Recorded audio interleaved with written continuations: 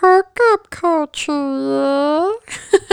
What is up, my cubbies? It's your girl, Chris Lionheart, and welcome back to the Hookup Culture. Happy freaking Pride, am I right? This month is usually wild. I know the last year has been kind of crazy. We haven't, really been celebrating the way that, us Pride folks do. But in honor of it, I thought I'd do something really special because this is the first year that I have this platform that I could reach literally internationally. And I want somebody that's at home right now thinking, how do I come out? What could I do about my culture, my religion, my demographic? And let me talk to you as personally a girl that, identifies as a woman in a Middle Eastern culture with various religious backgrounds and everything going on around me, right? How difficult it was, and the beauty and all of that. I'm going to take you on a journey. I'm going to split it into 3. The entire series is called Just the Beginning, because that's all this ever is going to be. And you guys are on such a beautiful ride that you don't even recognize at times, because you're sitting there and you're wondering how is this, how is this good? Some of you have cried yourself straight. Some of you have gone to church camps and, tried to, convert yourselves into something you're not. I've unfortunately have heard way too many stories about the LGBTQ youth, especially the trans community, that, they get killed all around the world, or they commit suicide. Some of them don't even make it to the age 20, you guys. And this is statistics that make people uncomfortable. For some reason, they're fine talking about genocide. They're fine talking about, race and racism. And when it comes to the gay community, there's this weird, taboo, eerie feeling where it's almost like unnatural, not even recognizing that half of the people that go through discrimination themselves, their culture has been, for example, Armenians, they have gone through genocide, as has many of other cultures that nobody knows about. They didn't make enough noise, or they didn't get the media to cover it, or they didn't have enough support, or they didn't, whatever it may be, that there was genocides that they didn't even make it. Some cultures didn't make it, some religions didn't make it because they were wiped out. And what people don't understand is, just as uncomfortable as that is, and it's terrible, it's not a comparison. However, being gay shouldn't be treated like an abnormality. It shouldn't be treated like the unspoken sin of the world, when it's really not. And I'm sorry if you are somebody that doesn't believe in it. Good for you. That's information you can keep to yourself, or go on the roof and scream it at the top of your lungs. That's the beauty of America, right? You could have that freedom of speech. However, don't you dare try to shut the people up that are proud of it, because it takes a lot in the Middle Eastern, especially in any community, to be honest with you, nowadays. We can get killed in over 45 countries. Yeah, we can get, shot just walking down the street because somebody decided that they don't like us. It's very similar to the discrimination other people have felt. So the moral of the story is, if you've felt discrimination, which is every single person that's listening to this, however you identify, heterosexual, homosexual, whatever it may be, if you've been discriminated against, how dare you put that discrimination on others? So yes, you're damn right. I'm going to have a 3-part episode. So every single episode from this going forward for the next 2 that made absolutely no sense. Okay, let me run this back. The next 2 episodes is going to be about my pride, because I am proud. I'm proud that I have the strength to push away the hate and push away the discrimination and humble everybody and show them that, guess what? I'm still the amazing freaking friend, sister, cousin, niece that anyone has ever had or encountered, because what I do in the privacy of my bedroom is none of your damn business. And who I choose to love is none of your damn business, no matter what your religion tells you. I'm sorry, the last time I checked, there's no God walking on earth right now. So how dare you condemn others and put others down and tell them that they don't even believe in your God and that they don't even deserve to live? How dare you? Shame on you. And if you stand by people that have this belief, shame on you twice, because it's one thing to have your beliefs. It's another to pressure others into thinking that the way you're thinking is right and the rest of the world is wrong for choosing the way that they live. So yes, the beginning, it is just the beginning, sweetheart. It is just the beginning. Every day that you wake up, it's the beginning, because we are fighting every single day for our rights. We are fighting every single day. We have to prove to others twice as hard that we deserve to love. Everywhere we look, on TV, walking down the street, at weddings, is all heterosexual. And everybody is out there thinking that that's the norm, just like everybody thinks monogamy is the norm. And this is part of the reason why I invented this podcast, because love is not subjective to your beliefs. I want to repeat that one more time. Love is not subjective to your beliefs. It just is. Let that sink in. Because that's all it is. Love is love is love. And every religion has been founded by it. And every culture has been founded by it. And every human being has been founded by love. So don't you dare sit there on that imaginary throne that you have and think otherwise. And hey, if you're a supporter and you're an ally and you're wondering why I'm ranting at you, it comes from a lot of pain, and it comes from a lot of experience, and it comes from a platform that I am obligated to use. Actually, no obligation at all, because I am willingly doing this. I adore all of you, and every single one of you have a voice. Every single one of you have light in you, and every single one of you deserve to hear my story and how hard it was coming out. But it was the best decision that I've ever made in my life. And it doesn't matter when you make it. You can be 10 years old. You can be 6 years old. You can be 20 years old. Hey, you can be 60 years old. As long as you live in your truth. Because love is not subjective to it. It just is. And you need to know that. And I really encourage you to do so. And if you need to DM me, HK_culture 2Es. You better. Boy or girl, you better. Okay? Because I know firsthand how it feels. So let's talk about me for a second. A little bit of Chris in this episode. Now that I'm done ranting. A little bit of Chris, right? Hey, I woke up one day. There was a girl. I was 17. There was a girl that I actually never really thought that I was going to be interested in. Not because of her looks, not because of her personality. I just didn't think I was interested in women. I always had crushes on boys growing up. I never asked myself why nothing happened by the age of 17, and all of my friends were, granted, all of my friends were always, beautiful, and they had no trouble in that department at all. I just never really compared myself, nor did I care, like what my older sister was doing, what my friends were doing romantically. I cared in a sense where all I wanted to do was play hitch, and that's what they called me. Growing up, that's all I wanted to do. I wanted to make sure the right people were together, and, the personalities matched. That's when I started getting into astrology, and I started helping out my friends and family with astrology. And, I used that as a baby guide, and that was cool, until it was my turn. And I have this hilarious, beautiful, funny girl, charismatic, standing in front of me telling me that she has feelings. And you're probably wondering, okay, she didn't just wake up and tell you that.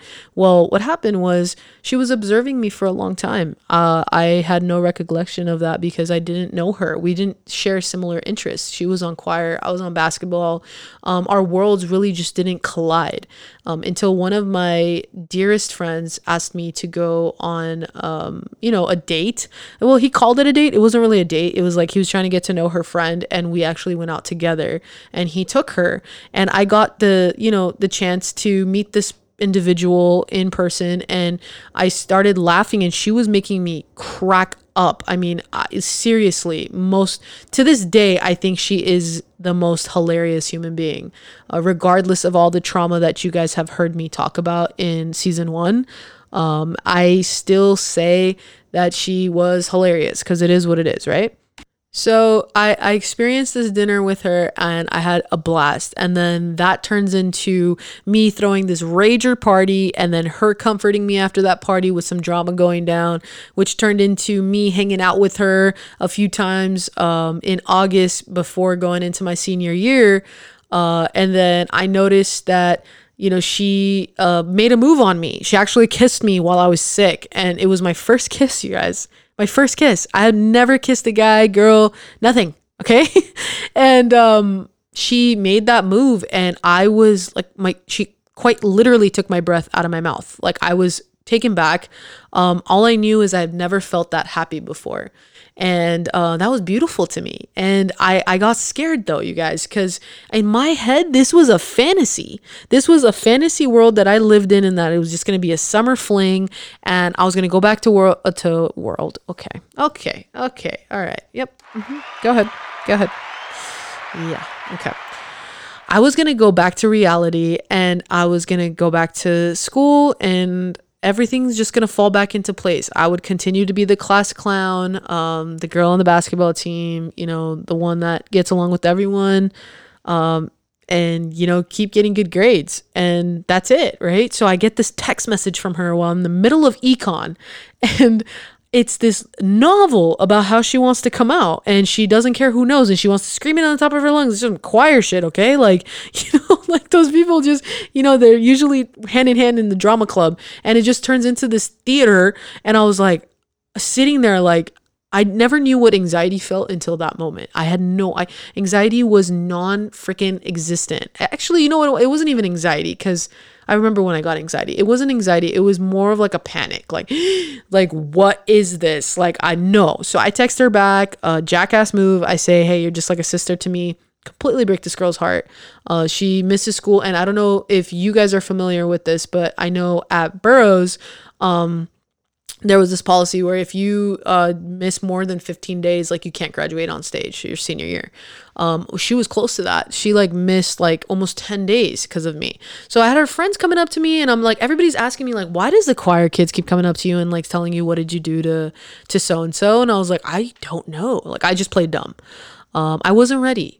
I wasn't ready to admit this to myself. I wasn't ready to, really understand the depths of what I was about to do. I was about to make a statement. I was about to change my life. I was about to change everybody's life that's in my life.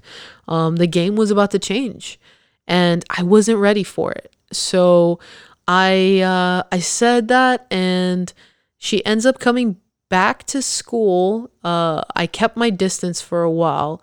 And then I think I just started declining with my academics, and I had such a good run at school. I had an average of 3.5 GPA in high school until my senior year, my first semester. I started, smoking weed. I'm not going to lie to you guys. I started smoking weed.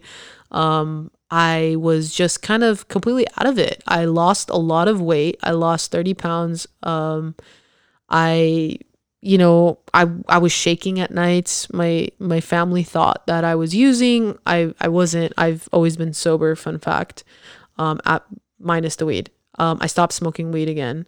And then I just couldn't handle my reality. I was like, no, you're Middle Eastern. You're a girl. You're supposed to grow up, have kids and marry a boy and, go to those weddings that you've gone to your entire life, have one of those. And I just couldn't imagine what anybody would think if I had a girl up there with me. And I remember at one point, this is where it gets really personal. I remember at one point looking at these Middle Eastern guys and going damn, if only I was this dude. My life would be so easy. I could wear whatever I want. All these girls would be worshiping the ground I walk on.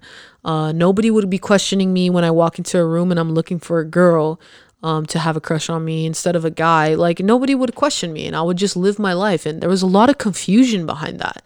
Like, I'm sure just hearing, like, you guys listening, can't even imagine the level of confusion that I was going through. And it took a toll on me.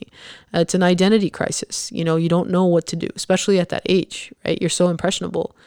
So then one day I was just sitting down and I just looked up to the sky and I was like, look, like, whoever I'm talking to, I need you to just, you know, guide me. Whatever I get through, whatever I do, just help me out, you know, just take me there. And I decided to take a leap, and I reached out to the girl, and she took me back. And I found out that she started, you know, doing a lot of extracurricular activities that I actually wasn't fond of, as far as substances. And I found out about that, and that threw me off. And, you know, it was a very emotional year. I went through 3 high schools in one semester. I graduated. However, it was rough, and I don't think people really understand how much I went through. I don't even think they can wrap their heads around it, but I want you all to know that, look at me now. My entire family knows what my preferences are. Everybody knows what, you know, my spirituality is. Everybody is familiar with me. Nobody loves me less. And that's because I never let the world get to me. I never let the world get to my head. And, you know, I always, every time I had that dark thought that, like, what are you? You're an abomination, or you're this, or you're that. I stopped myself and I looked in the mirror and I said, damn, you know what? People love you so much that sometimes you trip out on how much people love you, and you just continue to be you, no matter what that means. Even if it means just rambling to someone until God knows what time, or that means that you bring joy into every room that you walk into. If you live with purpose, if your mind wanders, if you sometimes feel like you're going crazy and you're holding on to your sanity with a thin string, believe me when I say you're not the only one. And as put together as everybody looks around you, they're not. And I don't want you to drive yourselves insane trying to think this way. You know, like, it's very easy to go into philosophy and go into that thought process, but you gotta be able to pull yourself out. And that's what you gotta understand in this journey, in this beginning. There's a middle and there's an end. And I want you to know that you will always get through it, whatever it is. Even if you want to pull your hair out and you just want to scream at the top of your lungs, do it. Scream into your pillow. Tell somebody you're losing your mind. Go insane. But I'll tell you something, and this is what helps me. An insane person doesn't know they're insane. Okay? You go into a therapy office and you go, hey, I think I'm so-and-so, and they're going to look at you and be like, well, you'd be the first person that is actually that way and has came in there and has told me. You know, or you're sitting there thinking, one of these days I'm just going to lose my mind. I just don't know how my family or my friends are going to understand this about me. And, you know, it gets lonely. Sometimes you think, like, they don't relate. Why am I even talking to them? And then what do? You start making friends with these like-minded individuals, and you're like, oh my God, all of a sudden I'm creating this life around me. I'm creating my life. I'm manifesting these people. At one point I looked around me and I had Armenian gay friends. I'm going to let that sink in for a second. I had 3 or 4 or 5 people around me that were now gay, still very much in the same circles as me. And we just became this tight-knit of group. You know, granted, it's not the same anymore. However, it was a support system, and I manifested it. And that's exactly what you're going to do. So yeah, the beginning was rough. That story obviously ended the way that it did. You could listen to the Venus Flytrap series from season 1, and you'll better understand my first relationship. But I definitely think that you need to go through it to understand it.